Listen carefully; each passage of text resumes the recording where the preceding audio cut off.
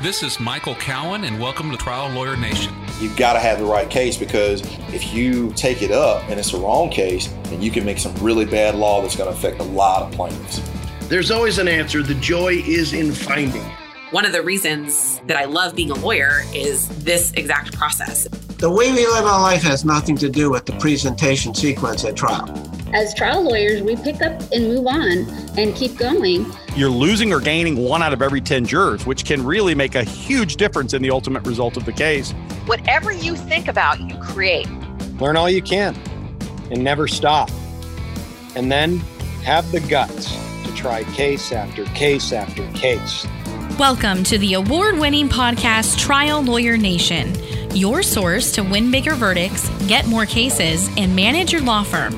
And now, here's your host, noteworthy author, sought-after speaker, and renowned trial lawyer, Michael Cowan.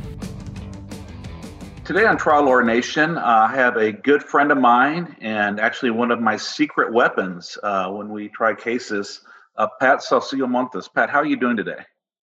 Wonderful. How are you? I'm doing great. Thank you for asking. Not everyone knows who Pat is. More and more people know who she is, but she's a lawyer, but she also helps lawyers and witnesses discover and tell stories. And if you look behind a lot of big verdicts in Texas, you would find that Pat was intimately involved in them, even if she wasn't the person in the courtroom that you saw publicly. And I think if you talk to me and the verdict that I got this year, and other people with their verdicts, you would see that Pat is the secret weapon that really helps you learn to discover and tell your story. So how are you doing today, Pat? Well, I am, like I said, I'm wonderful, but I'm stuck like we all are. And, but excited that we get to talk about this. Yep. And there's hope on the being stuck. I mean, we've got vaccines on the horizon. We have more treatments getting approved. I'm just believing that, by next summer that we're going to be fairly back to normal. I'm praying that's true. Well, let's go into, tell me a little bit about yourself. Well, I grew up in El Paso, Texas. So I'm fully bilingual, fully bicultural. I actually grew up in Juarez my first 10 years of school. And so when we were brought to the U.S., my mom, widow at that point, my dad got killed in a car wreck, actually by a drunk driver. And so she brought us back to El Paso. You and I grew up in the border towns where back then, people lived in Mexico, and they worked in El Paso, in the U.S. side. And so we were all born in the U.S., and so she brought us back. And so there went my trajectory from there. My mom was a housekeeper, cleaned homes, and, 6 of her kids now have college degrees. And so I come from a strong woman, a very proud culture. I'm, very proud of being a Mexican American. This probably has nothing to do with what we're talking about today, but I'm just curious. What do you think it is that your mother did? Because statistically, a single mother working as a housekeeper doesn't have 6 children going to college and graduating college. And now you're a successful lawyer. I think several of your siblings are very successful. What is it you think about your family that allowed you all to do that? I think it comes with being proud of your culture and proud of who you are and proud of who you come from. I'm actually writing a book on that because... Oh, you are? Yes, because I think that's what we lack. I mean, I know like part of my family, well, just my mother. My mother was a basketball player that played for the city of Juarez, and she was in 1952. They won the state championship. She used to sing on the radio. She was very proud of how her mother raised her, even though her mother really was cleaning somebody else's home. Uh-huh. But I think it has to do with pride. My father comes from another family that's very proud of who they are, very nationalistic. And I think that sometimes we don't know, not knowing where we come from and how, like I love my Mexican culture. And I think that just knowing who the people are in my ancestry, is Indians that built these great civilizations and invented the calendar and that kind of stuff. I think it fuels you. And so I think that my mother had that strength of character of perseverance and just a can-do attitude. Yeah, I think it comes from being proud of who you are. I'm just, like I said, it's got nothing to do with our topic. It's just such a, for those of us that want our society to be a better place, you always wonder, like, what is the motive? What works? Because it's hard to have just programs and stuff make society change. It's within families, it's within communities, and it's just how do we get there? So I'm always curious to that. So, well, let's go talk a little bit more about the work stuff. So, what is it that you do? You're a lawyer, you handle your own cases, but aside from that, what is it you do that has brought you so much? Brought you to come here? Well, so that I attended the Trial Lawyers College, and I did that back in 2000, the first time. I attended the college in 2002, where I met you, and you were my teacher. And so through that, I realized that I was handling my cases in a way where I really didn't know the clients that I was representing. So I was supposed to be their voice, but I didn't know them. I didn't know what their voice really was. And so I began scaling down my practice, and I actually started. They teach you something. They teach you a way for you to discover your own story. And I started really going to seminars, that kind of seminar, to learn my own story and really deal with things within myself. And I was doing it for me, but it started training me and making me be a little bit more intuitive to not only myself, but to people around me and the clients. And since I spoke Spanish, some of my friends that I had met there asked me to go and help them with their clients. And so we started, I started doing that. And so after a while, I remember that I could speak English. So I started helping people, to find the client's story and be able to tell it. And so that's how it all started. It wasn't like I was focused on doing that. I'm consulting with other people, but it ended up being that's what I do mainly now. Yeah, and just follow up on that. What kind of seminars did you go to learn the techniques that you use?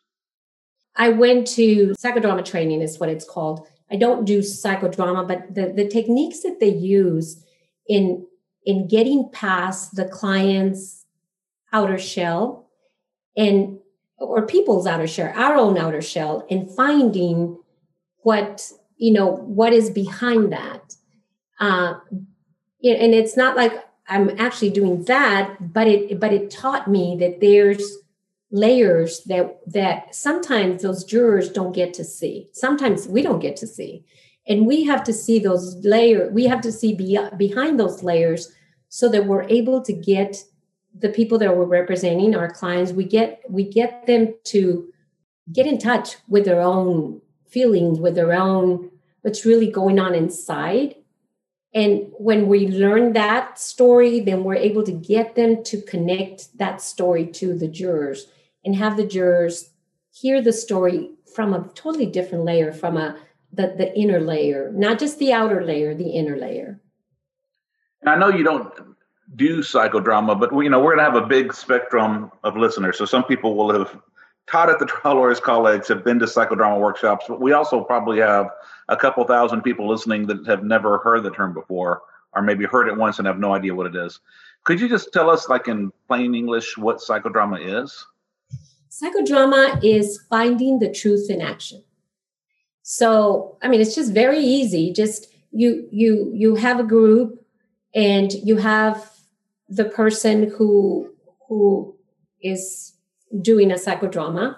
You have a director who's directing, this person to go into different scenes of their life.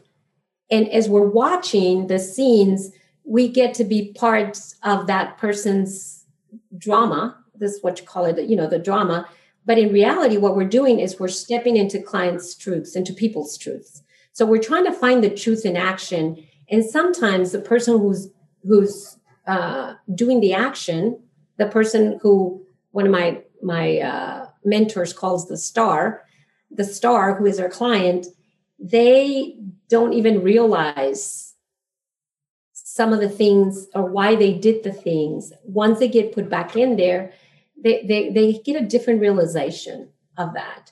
And the group itself is one of our mentors also says that the person who's being the star, they're carrying everybody's pain. So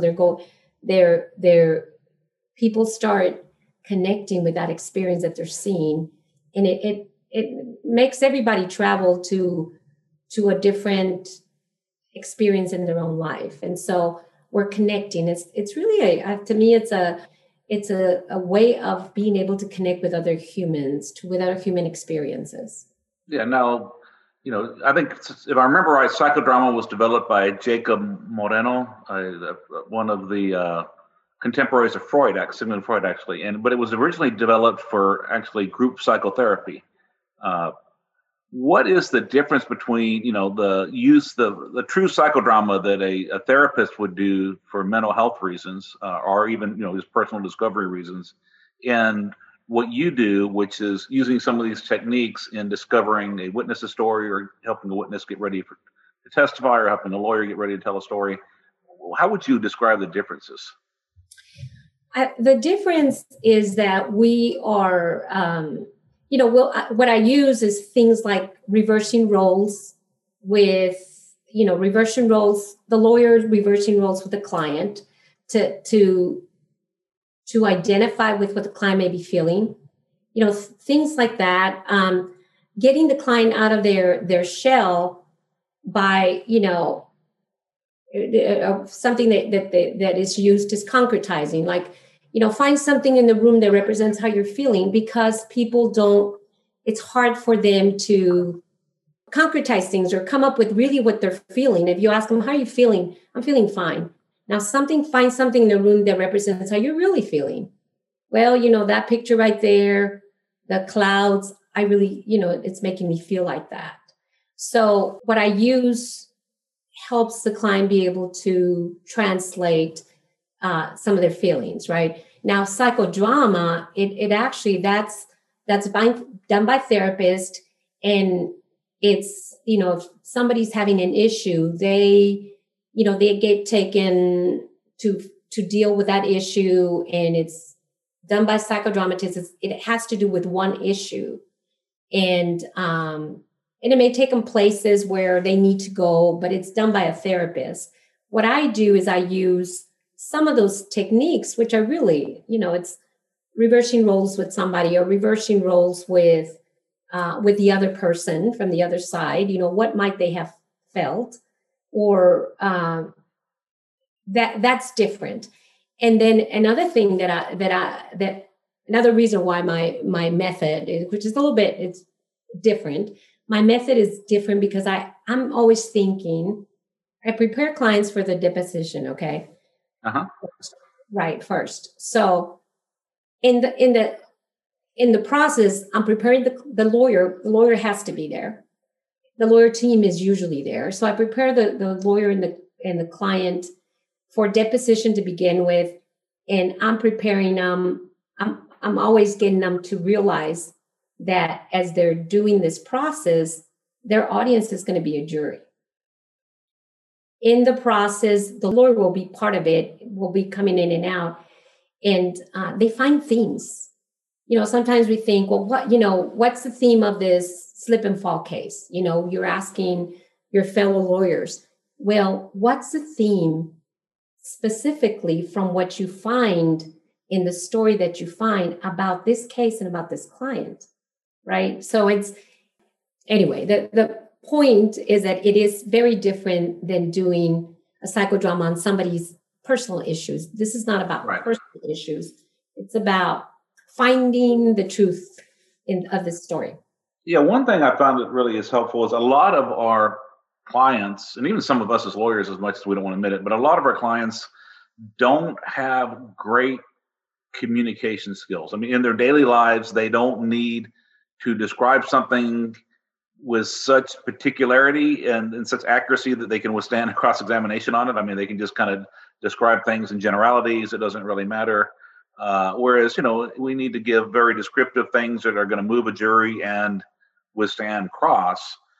How is it that you found that putting things into action helps the client later orally describe something better? Okay. Well, and I'll go a little bit through what I do. Sure. Because what I think that this process does is get the client convicted about what they feel. Uh-huh. And so what I do is I take them, first of all, I start off with asking them the effect of this crash on their life, right? And I find out a lot about their life, or about the way they deal with even this question from their first answer. Sometimes they say, it's been an inconvenience. Okay, well, I had this happen in this one case out in Houston with one of our trial lawyers. I look at the lawyers and they're like, their mouth open. This lady lost her eye. And I asked her husband, you give me a word.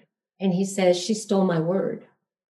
So I know that this couple is not really dealing, they're not somebody they're not people who are really identifying with what's really going on, but they're also, they're not comfortable with complaining. All right. Well, you and I had one where my client who had lost a limb, the word she used was blessing because it allowed her to find out how much she could overcome and how much she could accomplish by overcoming her loss. And it took a day to just get her to get real and tell the whole story of, yes, she is an amazing human being because of what she overcame, but it doesn't mean that there was nothing to overcome. And learning to tell that story. And that was an interesting day. I was a little scared that one, but the process worked when we went through the whole thing. But it was when you put her life into action and made her show us what she did, that she couldn't fake it anymore. She had to show us how she did things, and she realized that they weren't the same, and it just was very cathartic for her. I think she talked about how good it was for her to go through that, even though that was, I think, the first time she had cried actually since she lost a limb was that day. And the truth is, she does feel it's a blessing. That is part of the truth. I mean, it's not absolutely. Yeah, and for us to know it, and it's part of the truth that that this was an inconvenience, and so now it's not the whole truth. But it's not the whole truth, right? And so, but it's not like we're trying to find the truth, but then that truth, it even makes us feel even more like in your case. I just had somebody I work with that had MS, and she said, this was a blessing. The same thing, because it got worse. But the thing is that it makes us admire that person more. So part of what we're doing is we're getting convicted about our client. We're trying to find, and what I always say is I find the good in people. Yeah. I want us, there's always this good. There's always something that we can admire about the client. And if we go into trial admiring our client, loving who we're walking with, it makes the whole thing so different. But even before we do that, if the client is feeling like they're understood, like there's no judgment, they feel like they're able to tell the story. Right. Yeah. I think so many times our clients are afraid to tell us the whole story because they think there's a story they're supposed to tell us and there's a story we want to hear. And, and juries have such great bullshit detectors. I mean, if you say something that is not true, they sense it and they punish you for it. I mean, you really have to work hard to discover what is the whole truth of this story. So if you go in and talk about my husband I lost was the absolutely perfect man, and he never raised his voice, and he never said a bad word, and he went to mass every morning. It's just not a believable story. Yeah, and this is part of the discovering it. And you know what? So when I first start off, I want, like, I'll ask them, not only the effect, but, when did this crash happen? So if they say it was devastating, when did this crash happen? Well, I don't know. It could have been 2 years, maybe 3 years. And it's like, then I'll place myself, because what I do is I come in not knowing anything about the case, that, because I tell the client, I come in as if I were a juror trying to figure out, what do I want to know? Because we as lawyers are mired in the legal. We've already been hearing all this, pre-existing conditions, and, your client can't speak English and all this stuff. So our mind is we've got the lawyer mind, right? So I come in trying to figure out what do I want to know about this story, right? And I tell the client, okay, look, and I'll move myself and say, I'm this juror, you're taking 3 days of my life. You say your life is devastating and you can't even remember the date of the crash. And it's like, it starts getting the client to realize, okay, so it's not like we're telling them, they're actually going through the process with us, right? At any time that they say same thing, it's been an inconvenience and I get back here, or it's uncomfortable, and I become the juror. Really uncomfortable? I'm uncomfortable sitting here in this chair. Yeah, well, it's not really, is that what it is? But I'm not telling them. They have to figure it out themselves. They have to be a part of the team. And sometimes we leave the client, in the dark. Yeah. We can't do that. The client has got to be a part of knowing what it is that we need to do for the deposition, for the trial. Let them convince themselves, okay, I get it. All right. And I only have to do a few of those, but whenever, they go off, it's like, I'll become the juror. It's like, okay, really? And so that's one of the things that I think that is important for them to realize who their target audience is. Each year, the law firm of Cowan Rodriguez Peacock pays millions of dollars in co-counsel fees to attorneys nationwide on trucking and company vehicle cases. If you have a case involving death or catastrophic injuries and would like to partner with our firm, please contact us. We have experience finding potential defendants that other firms miss, and we've added millions of dollars to cases by finding these sources of recovery. If you have a catastrophic injury or death case where the policy limits appear to be insufficient, give us a call. If we can find another defendant, we can partner on the case. And if we can't, then we won't ask for any of the fees. You can reach Delisi Friday by calling 210-941-1301 or send an email to podcast@triallawyernation.com. She will coordinate a time for Michael Cowan to speak with you in person or by phone to discuss the case in detail. And now, back to the show. And then, once I do that, then I'll ask them, tell us, give us a word to describe your life before, a word or a phrase. They may say, a lot of the times, because it's been 2 years, let's say, it's hard for them to realize or to go back in time. And what I want to do is I want to take them back in time. Because I feel like if the jury can see the before, the jury can feel the loss. Yeah. But before the jury sees the before, they have to go back and, go back into that vivid before, so that when they're telling the before, because let me tell you what I have found, it's hard. I don't do the woes me. We don't want to ever do the woes me. No. Right? We want them to talk about what life was like. We want to see that life. We as the jurors want to say, you know what? Wow. Why would you want to go from a joyful, active life to go to a life that's devastated? It doesn't make sense. So it intrigues the jurors and it intrigues us. Let's see what actually happened to you to get us to that point, right? So they'll give me one word, but sometimes they say my life was in transition, or I was almost getting back to life, or I was almost getting back to where I used to be. Maybe they, I don't know, lost their house or something happened. So now we know, and you're right. It's it's not going to be, it was perfect and, joyful all the time. What was it like? And I leave it at that. So I've got one word of the effect of it. I've got another word of what life was like before. And then we go back in time to figure things out, right? We go into the client's damages to the body, any and all symptoms, because sometimes the clients will say, well, had a back injury and a neck injury. Well, let's really look at that. Your neck injury, any problems with your arms, any problems with your hands? Oh yeah, my hands used to tingle, and they still tingle a lot. I get this pain. So it's telling you, the lawyer, how your client sees things, how they testify. Because a lot of times, we give the clients the medical records so they can review them, but they don't mean anything. Half the time they don't read them. Yeah. So then, I go through things like that.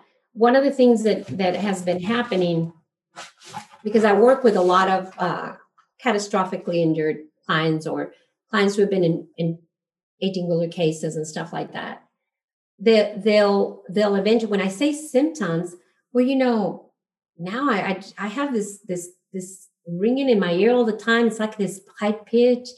And then, and then I start asking them questions. Well, any problems with your any visual disturbances? I had a client who said not too long ago, she said she started crying and she said, I keep seeing people appear on the sides and I look and they're not there. And I get so scared.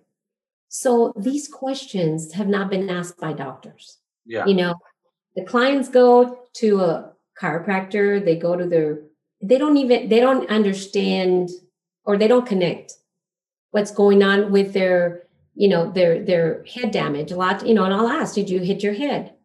Yeah, and I'm asking questions and I'm being very careful not to, I just ask, I have to be very careful. I want to make sure, because part of what is happening actually is that as they're telling their story, like I'll ask, like that lady that started crying, okay, there's credibility there, right? It's like, look, you're not going to start crying with.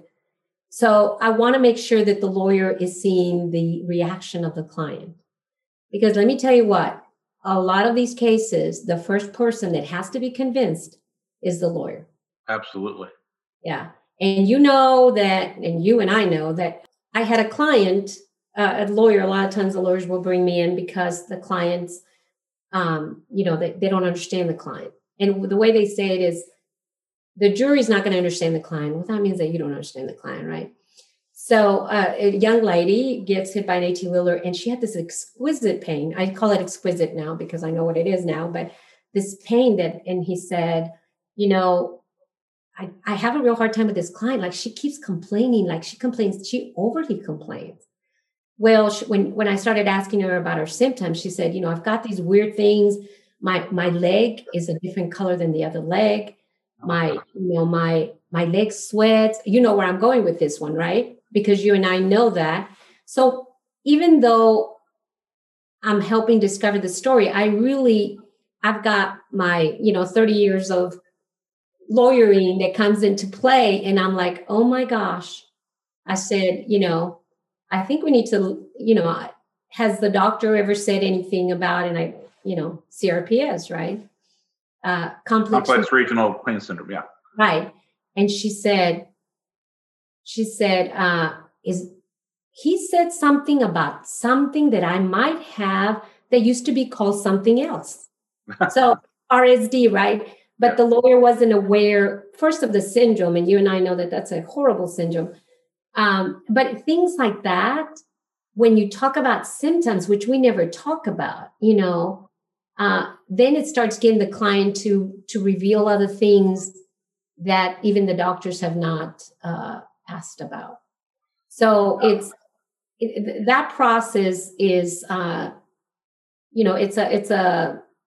it's eye-opening, I think, that for the lawyers. And as we're talking, I'm really thinking that we need to try to find some way to incorporate at least some of this, not necessarily the full on, a lot earlier than when we're getting ready for depositions, because one problem I've noticed is that, the doctors, clients don't want to feel like complainers, and they don't think about everything before they go in there. And then the doctors don't give them much time.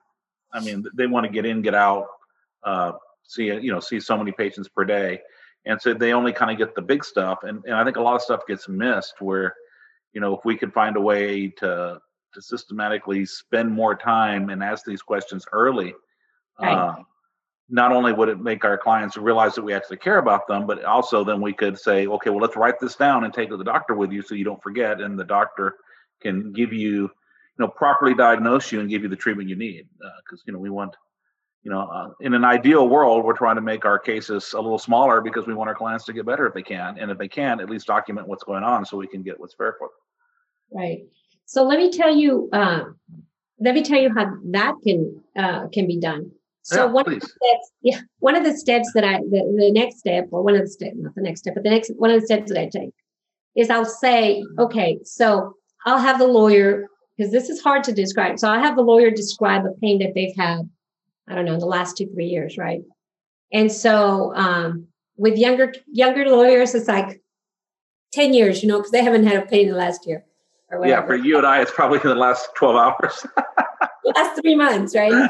So I start getting the client. I'm preparing the client to begin describing things by themselves in a very different manner. So I ask them to describe the pain. Let's say the back pain. Describe the sensation of the pain, but I'll have the lawyer model their pain. Right. Describe the sensation of the pain. Compare that pain to something else. Then tell us how it makes you feel. Right. So, the sensation of my back pain, or let's say the sensation of my pain that runs down my leg, right? Sciatica coming from the back. So it's a pain that runs down it starts in my back. It's sharp.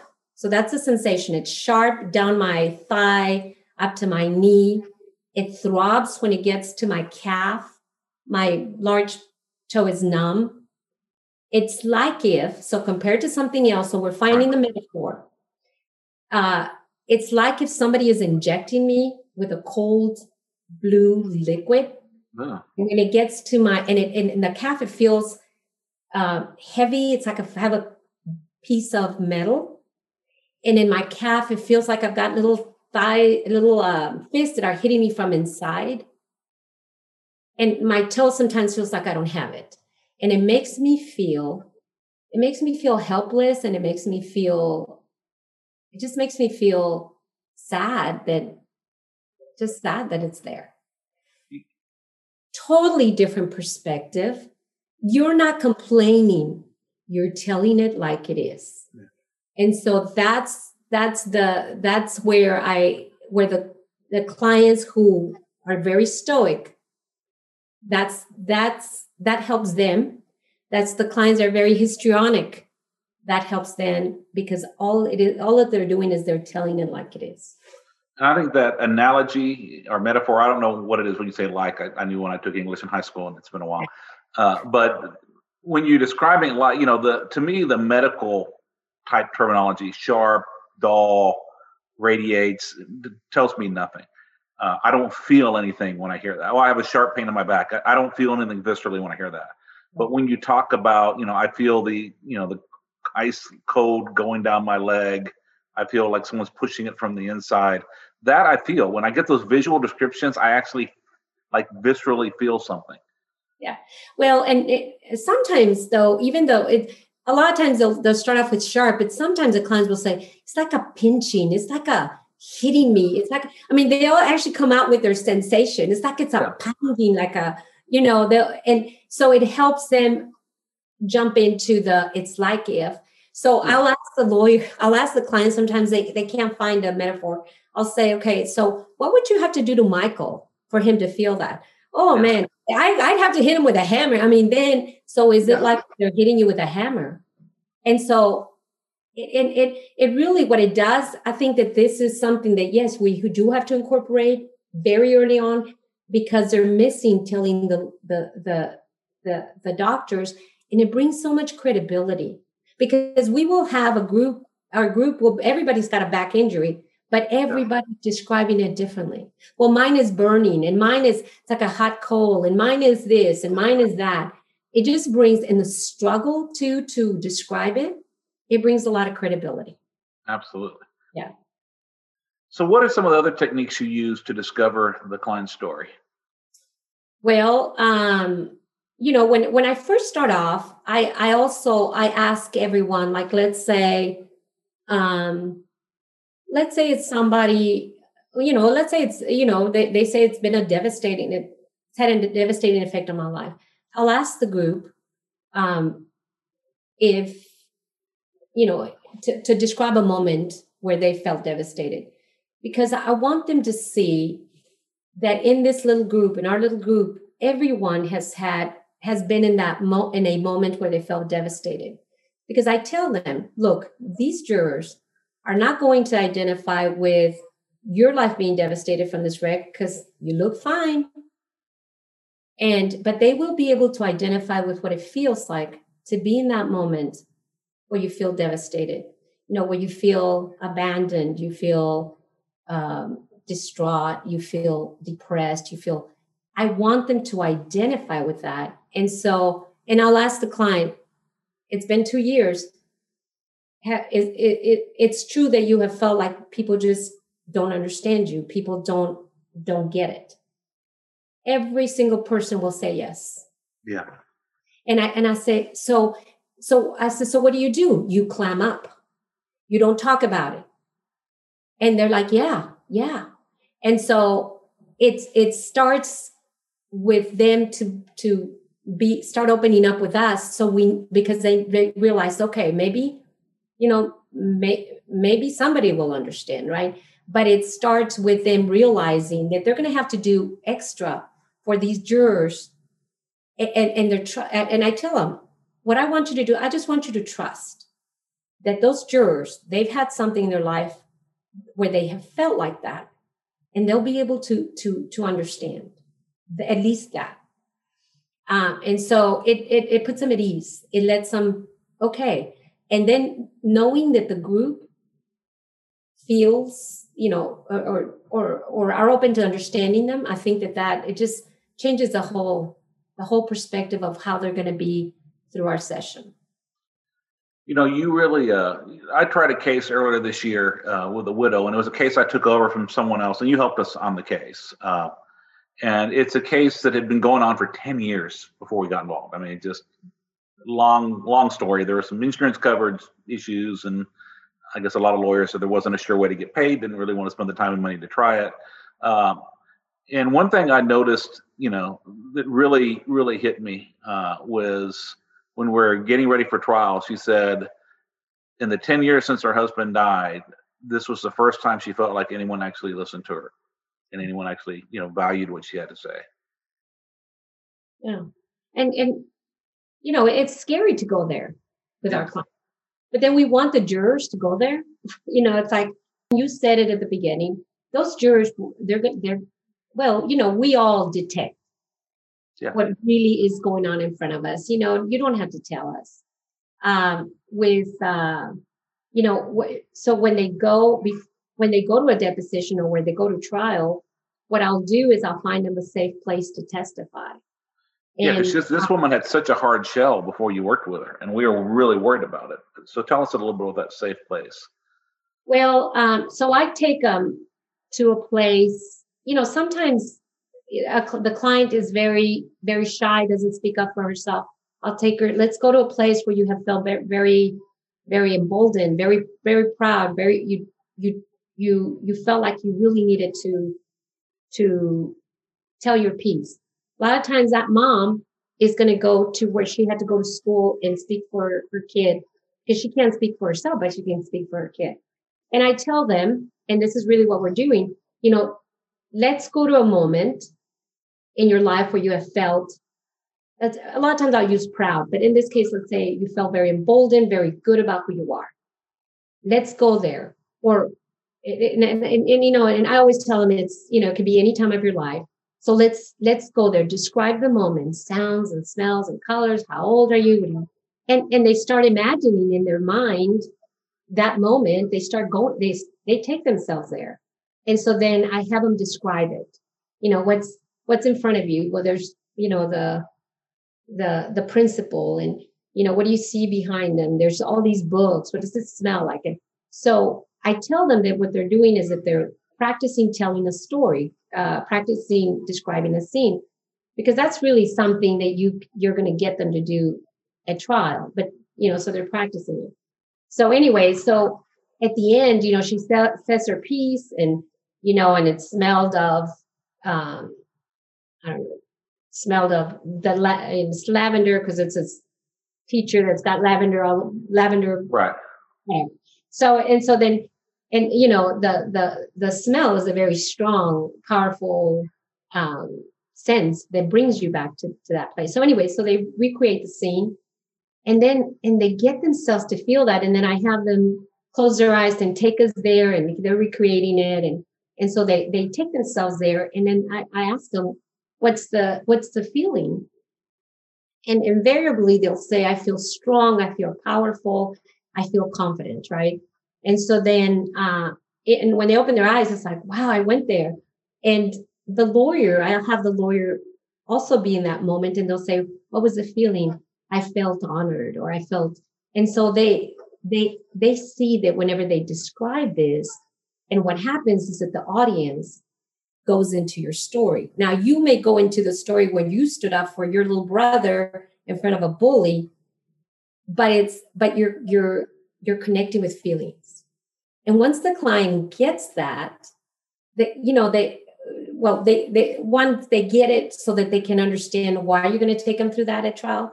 But two, what I do is I tell them, for the deposition, instead of walking into the deposition, you're going to walk into, Mrs. Martinez's office, right? As you're walking in, you get some lavender, put it in your wrist, smell that lavender as you're walking into the deposition room. You're walking into Mrs. Martinez's office.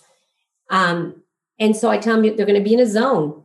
You're not nervous. You're not intimidated. You're not defensive. And I always, when I say that, I bring in their defensiveness. It's like, your defensiveness is you laugh whenever you tell stories, or whenever you feel bad, and you laugh instead, and it's not congruent.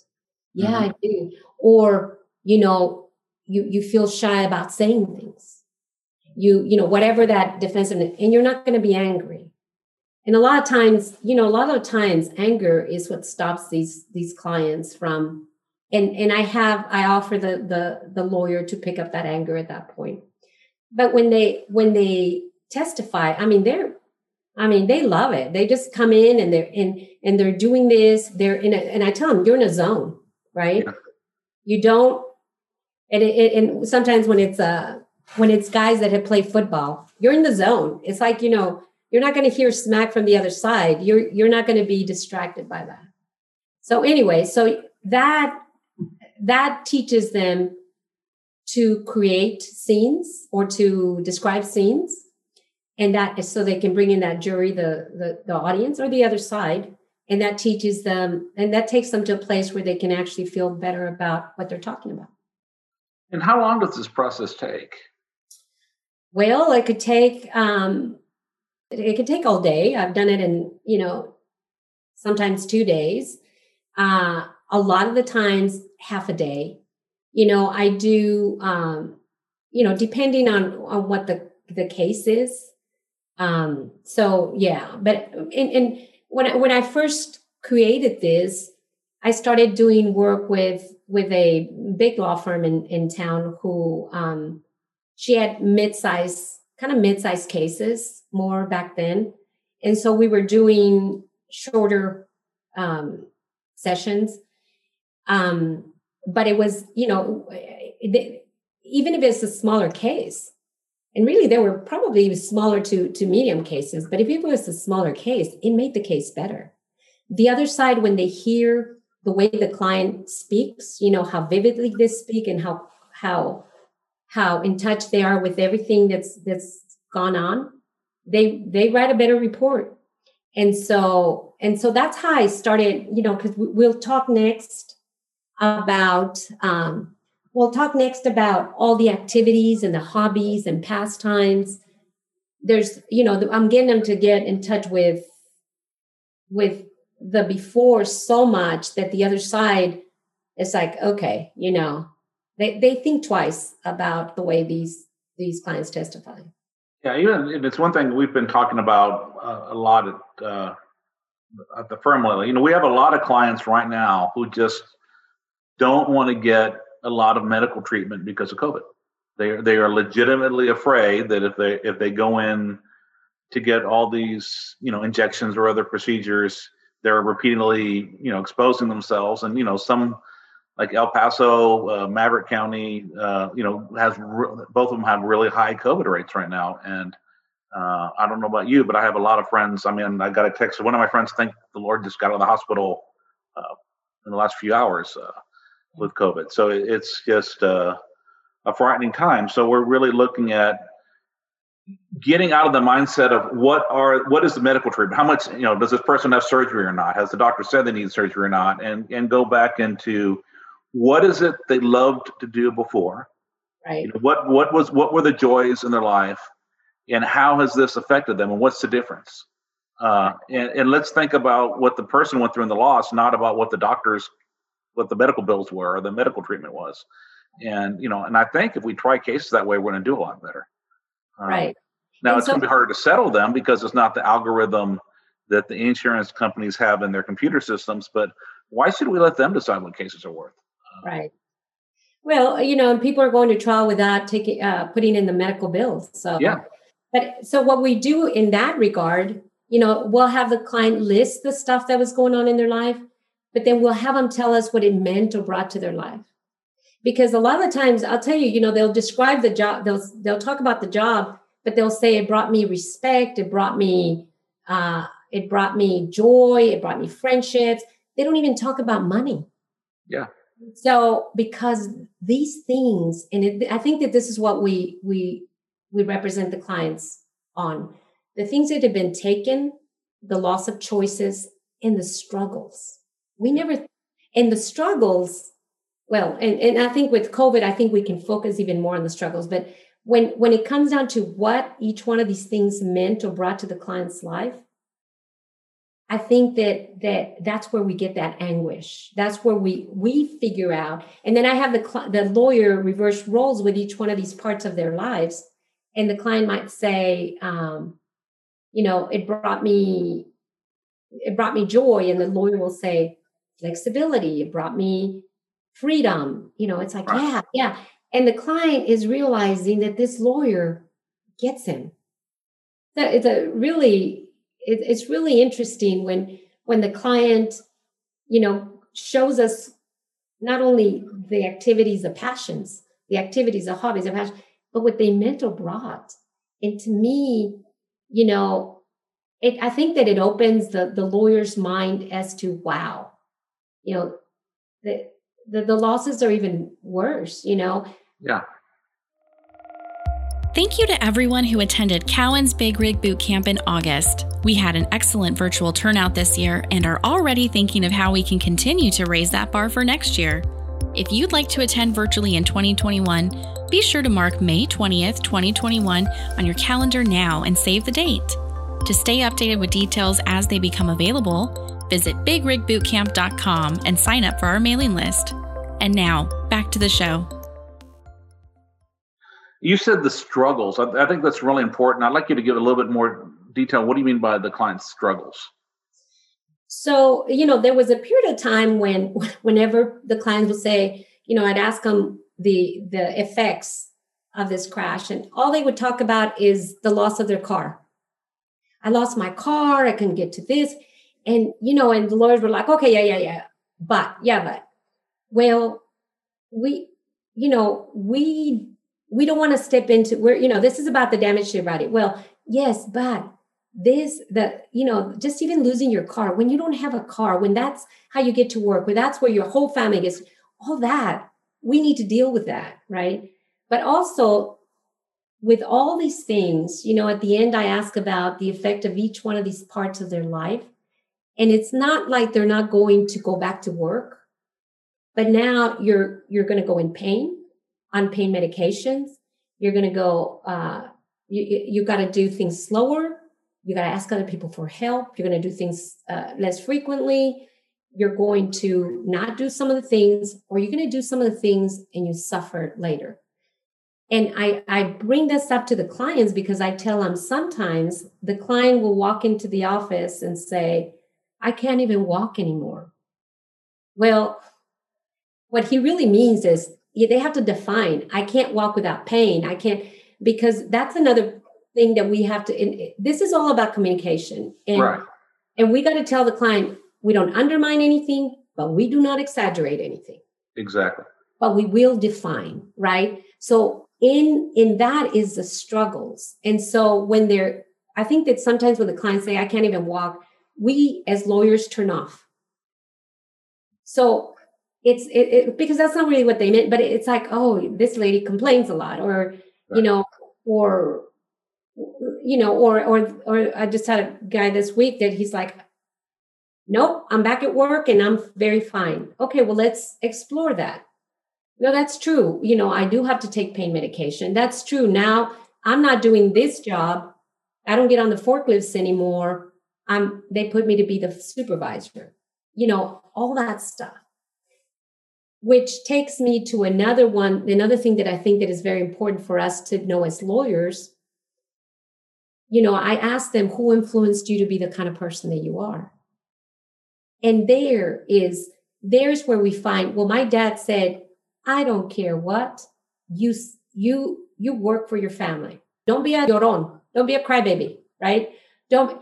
And so, when we do that, and some of the, at the end, when we're talking about the effects of the crash on each one of the parts of their life, I'll remind them. So you've got dad right here telling you, no. You go back to work. I don't care if it hurts.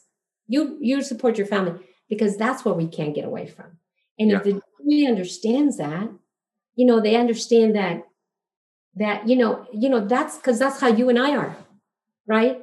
It's like, what is it that keeps fueling you? The first question that you asked me, you think I'm going to complain when my mother was out there cleaning homes? You think that I'm going to complain and say that I don't? No. I mean, look at what she did with 6 kids. Look at me, 1 child, really? What do I have to complain about? Yeah. So that when we understand that's where the client lives, in that world, and they're going to make themselves, despite what it is that, well, why didn't you go to the doctor? Because you know what, if I take a day off, I may lose the job. And you know what? It's not you telling me, lawyer, it's my dad saying, you better not. I think sometimes when clients are overstating, it's because they are so afraid that no one's going to believe them that they have to. And I think when we spend the time to build the trust with them, which what you do really does build that relationship of trust, then they'll be more comfortable telling it like it is and not feeling like they have to go above and beyond to be believed. Now, some people just want to get more money, and there's not much we can do about that other than try to convince them that it doesn't work and it's a bad idea. But I find more often than not, when a client is overstating to me, it's because they're so worried I'm not going to believe them, because there's something in their life where people don't believe them unless they make a big deal about it. And they just feel like that's what they have to do. Or they think that's the role. They think that's what they're supposed to do, because maybe that's what other people told them or what they saw on TV. I don't know how many times I had someone's like, is it okay if I go back to work? I don't want to mess up my case. Like, yeah, go back to work. I mean, why would you not go back to work? I mean, I get more money from jurors when people do go back to work. Honestly, is what I found. That they like they like helping people that are helping themselves. But I think it's a lot of it just goes down to, can we get enough trust between us and the client where the client will actually tell us the whole truth, and expose themselves that way, because it is a vulnerability that a lot of times people aren't comfortable doing until they really take the time. And I think one good thing about what you do is that there's so much non-judgmental listening that the clients actually start to believe, my lawyer actually does care. It's not just about, he wants me to say X, Y, and Z so we get some money on this case, but he actually, or she actually does care what's really happening with me. And then they feel like I don't have to play the role of the victim. I can start telling you what's really happened to me, so we can go develop the true story. Because I think that's one of the biggest mistakes I see is people get what they think is the ideal story, and that's the story they want to tell, and it's not the truth. And the lawyer doesn't want to hear the truth, and the client doesn't think they're supposed to tell the truth, and then it all goes downhill. Right. And the truth is just so powerful. Even if it's not a perfect story, the truth is just so powerful in the courtroom. Yeah. Well, and one of the things that sometimes people think that, like you said, they have to have a perfect story before. But what I tell them, is that the less they have, the more they lose. They'll say, my life was in transition. And I'll tell them, well, the last thing you need in your life was a crash. The last thing you need in your life was, for you to have surgery. So they feel okay. It's like, okay, it's, I'm going to reveal what was there. I was homeless. I was already homeless. Well, the last thing you need, is to not even have a car to sleep on. Yeah. So yeah, it's a journey that we take with our clients, and it feels very honored. Like I feel very honored. And I think you do the same. You feel like, wow. And at the end, when we, after we've gone through specifically what each one of those parts, there's one little thing that I do that I think that is very, very important. Uh-huh. But, the client said that their life was active. After we go through their life, through the activities in their life, I'll ask us lawyers, let's find some other words to describe their life. I've got one right here. His life was athletic. He was social. He was a servant. He was trustworthy. He was full. He was happy. He was stable. He was a caregiver. He was respectful, hardworking, friendly, confident, strong, family focused. So we find all these words that his life is showing. So the person just feels like, wow, because he agrees, but there's an ease of, wow, my life does show who I was. I don't have to, like what you said, I don't have to, I don't have to make sure that, my life shows. And so it gives them an ease.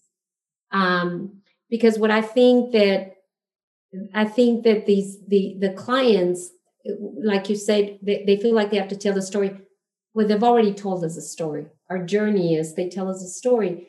And then, they know that you're going to be able to guide them to really tell the story. Like when you go to trial, like they're so trusting after that. You have such a connection. And when you share, which is the last thing that I do, and that we do this with, this is from psychodrama. You share what you related, or how you identified, or what resonated from your own life. And so many times it's like, it might be something like, what? My mother told me the same thing when I was growing up. You work, I don't care what. Or it might be, I don't care what I'm going to do, but I'm going to be home with the kids. I don't care if I have to do whatever it is, I'm going to be home with the kids. And that resonates with me. And the important thing is that where you resonate with the client, what I have found out, and I tell the lawyers, what you share with the client at the end, that's what hits you. That's where you connect with them. And that's going to be your voir dire question. Hmm. How many of you in this room, feel like they'll do whatever it takes to be home with the kids? They don't care what they'll do to provide for the kids or to be home with the kids. And then the case now is about you and how you connect with the client, because for you, that's the bigger truth. That's the universal truth for you. Anyways, you find, beautiful things come from doing this process. And that. Another beautiful thing I found when we do it early enough, if you wait till right before trial, this doesn't work. But, one thing you do is you reenact scenes from their life.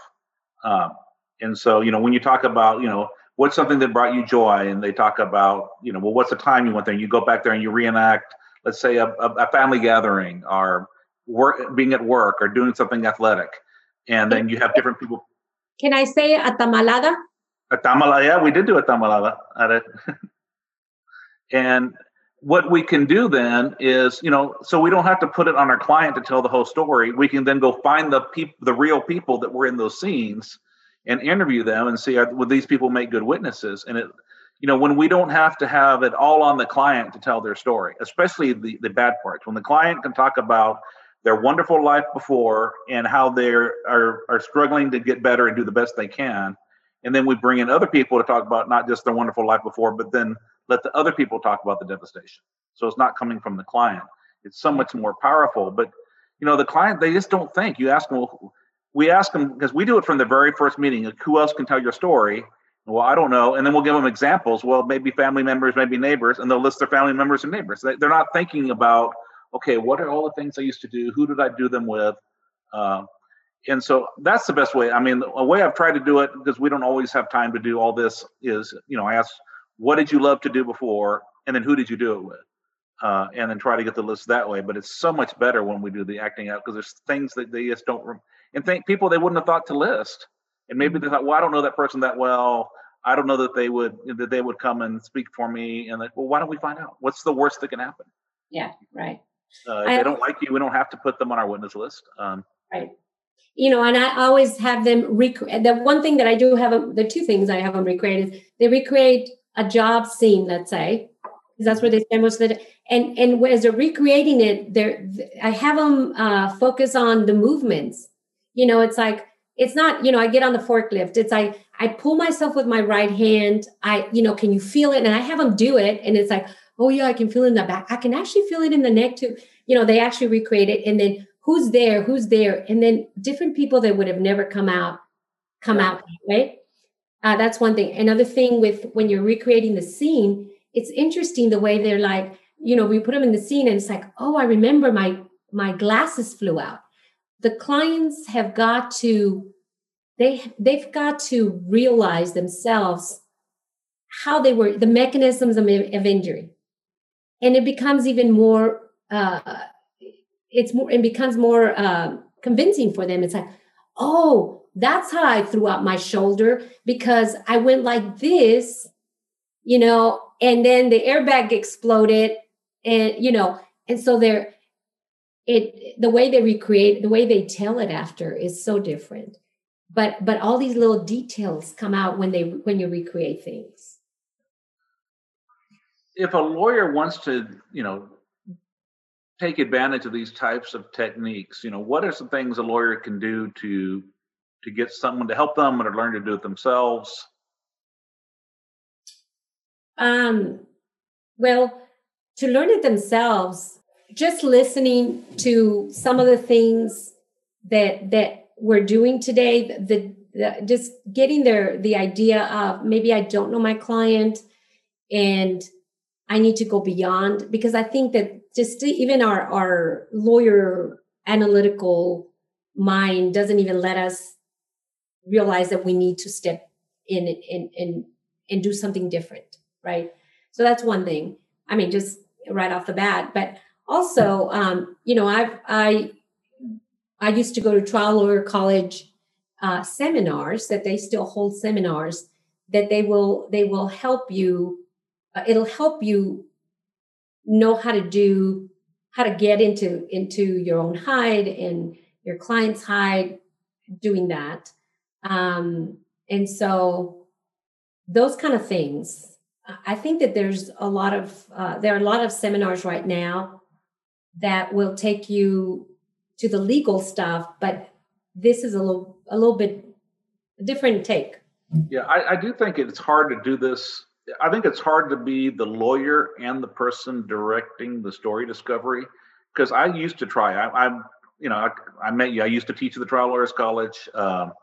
I've been to psychodrama seminar. You go away for a weekend and it's mostly people in the mental health field, and you're learning the techniques of how to do a psychodrama. Although I wouldn't pretend to be anywhere near qualified to do something with someone with a mental health issue or for therapy. But I mean, I think I know, the role reversal, chair back, some of the basic techniques. But I found that either someone says something and my lawyer brain turns on thinking like, oh, that's not relevant, or that's going to create a problem in the case. And then it keeps me from being in the moment doing the directing, or I get so into the directing, I don't remember anything that happened. and I don't remember I'm not thinking about how to use it in the case, that it seems like to be so much better to have one person doing the directing and just worry about the story, than the lawyer can experience it, not while having to go through it, but actually experience what's happening and then go apply it. It just seems like it's too much to do at once. Right. And another thing that happens is there are things that you can say to the client that I can say to the client that you can't, because the client can't see you. They have to see you in their court all the time. There are things that I can say. It's like, okay, if you're going to do that, and I can say it because I'm going to be gone, and they've learned to trust me. They know that I'm doing good for them, but it's easier for you as a lawyer to sit back and I tell the clients and I laugh about it. It's like, okay, I think your lawyer's going to kick me out of here because I've been scolding you too much. Are you going to kick me out, Michael? And I use a lot of humor when I work, because this is a very, unnerving thing for the clients. But yeah, so I do agree that a lot of the lawyers that I work with, they've learned that they got to do this early. Before we even do stuff for the deposition, they're bringing me in to discover the story, which is, it basically is the same thing, but it gets you as a lawyer working on, oh man, I've got to find these people. I ask the clients about people that are in the context of their life. And I tell them, it could be your neighbors. It could be your coworkers. It could be your grandkids. It could be, people that are important in your life, in the backstory, in your context. It could be they don't need to know about what's happening to you. They don't need to be in town, because what I want to know is who knows your character. If it's grandpa in Houston that you used to drive to see every month and you can't do it, I want to know about that, because we're starting to see, with seeing all the characters in the client's life, it's starting to get you. And a lot of times you're right. When we ask them, give me names of witnesses, and they don't want to involve people. That's another thing. That's the other thing. They're totally. And I tell them, we're not, I just need to see your life. I need to see the context of your life. I need to see who could speak about, or who knows your character. Not who could speak of, but who knows your character, and then at the same time, while I'm doing this, what is you're telling me about your child, little Richard. Well, that's not a little Tommy, right? So Tommy, so how old is he? He's 10, right? So he was 8 years old. Oh, okay. Well, what's his career like? What do you mean his career? Well, what kind of things did he like to do? Oh, he was in baseball, and I used to have. Then they're off into the back world, the world that was. Oh, I used to be, I used to go coach, or maybe I didn't coach, but I used to be the one that, I was the cheerleading mom, and so there's just so many ways if you walk into people's lives in this way, just actually open, being intuitive, and just going wherever they take you. Yeah, and just to do this, it goes with a common theme.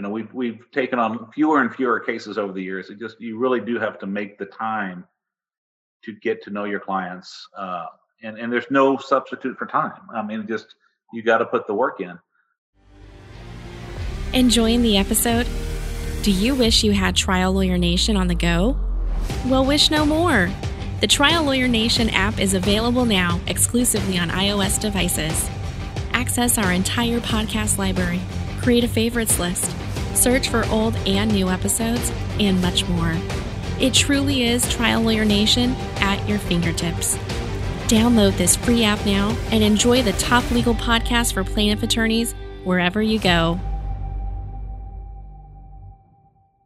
Why is it, do you think, that, the lawyer who's going to try the case needs to be there and not just say, well, you and my paralegal go get the client ready for depo? Because the lawyer needs to connect with the client. It needs to. And I tell you something, sometimes by the time we do our work, and by the time we do our work, you can do a direct, you can do an opening statement, you can do a closing argument. You can, sometimes that we'll step into the defendant's hide. You can do a cross-examination. You're seeing it. You don't even need the notes. Well, you're not going to take notes when we're doing this work, but it's already in you. I was reading something that somebody said about a case, and they were talking about a case at trial. They said, like these things that I know about the client, like were coming up, and I wasn't even, it was already in there. Like you really have stepped into their shoes. So, Pat, how do you use these techniques then in actually preparing for the trial? We've talked a lot about how preparing the witness to testify. Now let's talk about how do we apply this to trial? Well, when we prepare for trial, we usually have already done this deposition prep that I've talked about. We'll bring out the Post-it, the huge ones, right? And so we'll take them back out. And so what I do is I'll set up a jury. I'll set up chairs. And I will have the client become a juror. I will have we learned this in Trial Lawyers College, but I'll have the team become jurors. And so then I will have the client go through I'll go through everything with the client, right? Starting off with, this is what life was, and then ending up with, this, the effect of these parts of life. And then, so by that time, what I'll do is sometimes I'll have the client stand up. First of all, before I have him stand up, I will have him be a juror and tell us what he wants to hear. And then I'll tell him, I'll show him what needs to be brought out, the pain, the medical, the suffering, or whatever, right? And so I'll ask the client, okay, sometimes I'll be the defense lawyer and say all these horrible things, right? And then I'll have them be the themselves there and give an opening statement for themselves. Uh-huh. And all these beautiful things come up because I'm kind of like pushing them, right? They've already become the juror. They know what a juror needs to hear.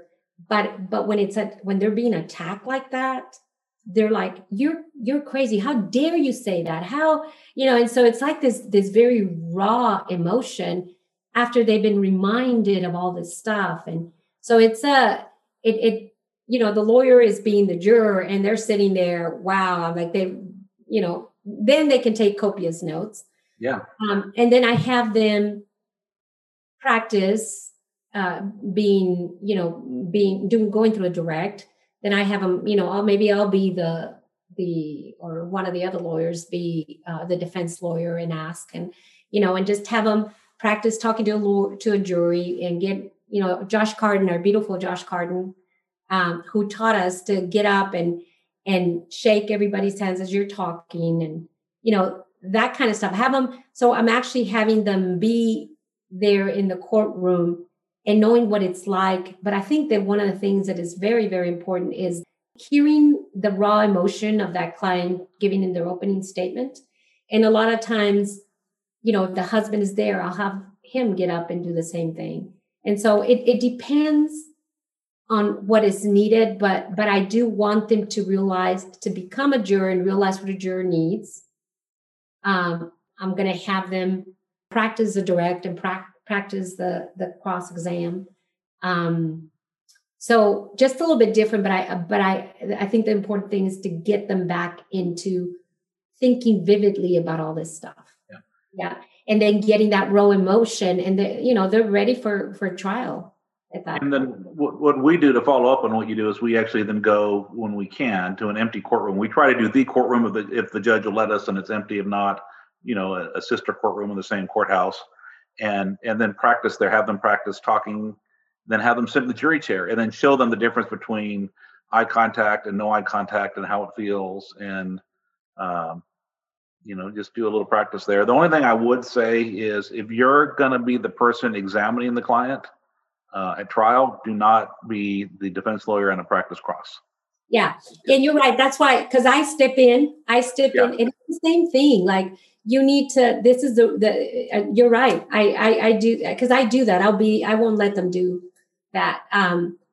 It's the same thing. Like, the clients can hear things from me, but they can't hear them from you. And it shouldn't be, because you're stuck there. So you're right. Yeah, we're the protectors, and if we go, and no matter how much we say we're role playing, when we beat up on them, it somehow affects it. So we always try to, and if you're a solo, get a friend, and you do it for your friend, and your friend does it for you. But get someone else to practice the cross, and you practice the direct, because we need, people are very vulnerable. They're in a foreign environment. I mean, the courtroom is different for everybody.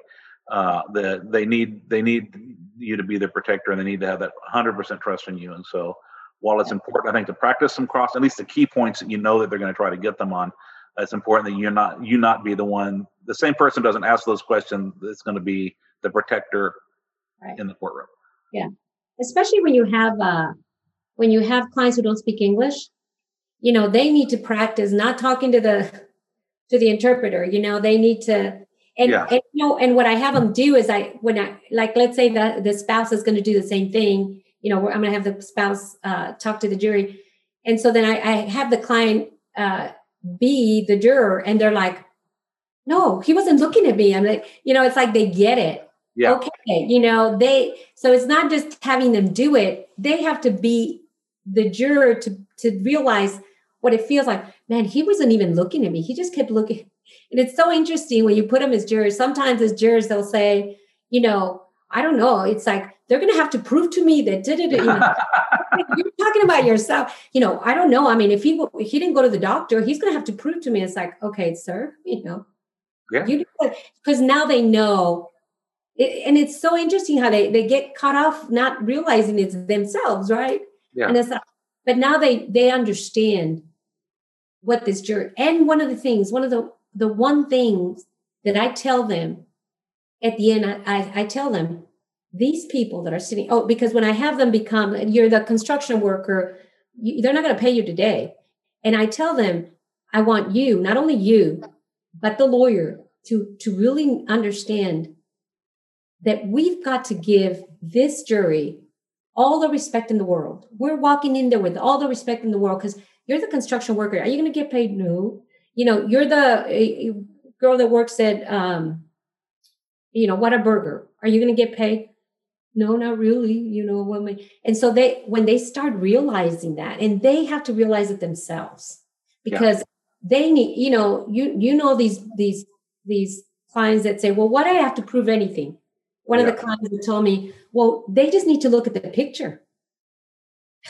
So they don't really understand that it is our burden. And, we have to understand that it's not easy. It's not going to be easy for them. And they are honoring us by giving us their time, but they have to feel it in their own bones. Absolutely. And then that role reversal works so well. And it's so natural to us. I mean, we all did it as kids. And once we start doing it, it comes right back. And I've yet to have a client not thank us afterwards, even when it's rough, even when it's emotional. They've all felt happy they did it. I think even though it's not being done for therapeutic purposes, I think there is a therapeutic side effect. They all feel a little better, but they also just feel respected, loved, cared for, and I think that goes a long way. Well, it's not the therapeutic part is just the human part of being understood. Yeah. It's not, I always tell, the lawyers, okay, you're not the husband who wants to fix it. Okay. It's like, remember, we just want you to listen to us. And when people listen to us and we feel understood, it just feels, it feels like therapy, so it's not really therapy, but it feels like, okay, somebody in this world gets me. Exactly. That's beautiful that we can offer that to our clients. Yeah, love and understanding are always beneficial, even, and you don't need a PhD to give them. Right. So if somebody wanted to see if you were, a good fit to consult with them on a case, how would they get a hold of you? They would email me at patmontes@monteslaw.com. Pat Montes, Montes @monteslaw.com. Right. And that'll be in the show notes for anyone. I hate to say this because you're already really busy, and I want to make sure that we can keep working with you. But I have to, as someone telling the truth, since we're talking about truth, Pat is incredible, And I will tell you that she is one of the reasons that we've gotten some of the verdicts we've gotten, because she's helped not just helped our clients learn to testify, but helped us learn the story that we needed to tell, so that a jury would care and want to do right by our client. So I do recommend, anyone out there, as much as I'm scared that y'all are going to book her up and I won't be able to use her anymore, I do highly recommend working with Pat. We started off, I think, just working on Spanish language cases because I was working with some psychodramatists.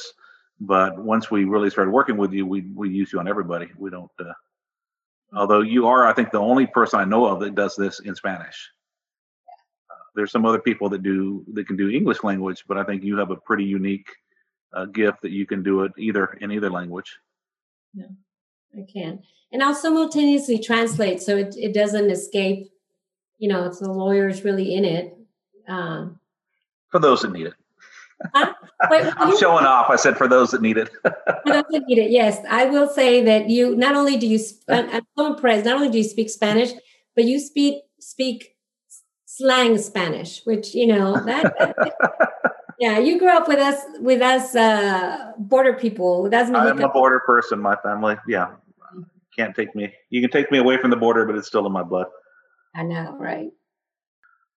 Well, thank you so much for coming on. I'd like to talk to you more, but we kind of have a natural time for a podcast, so thank you so much, Pat.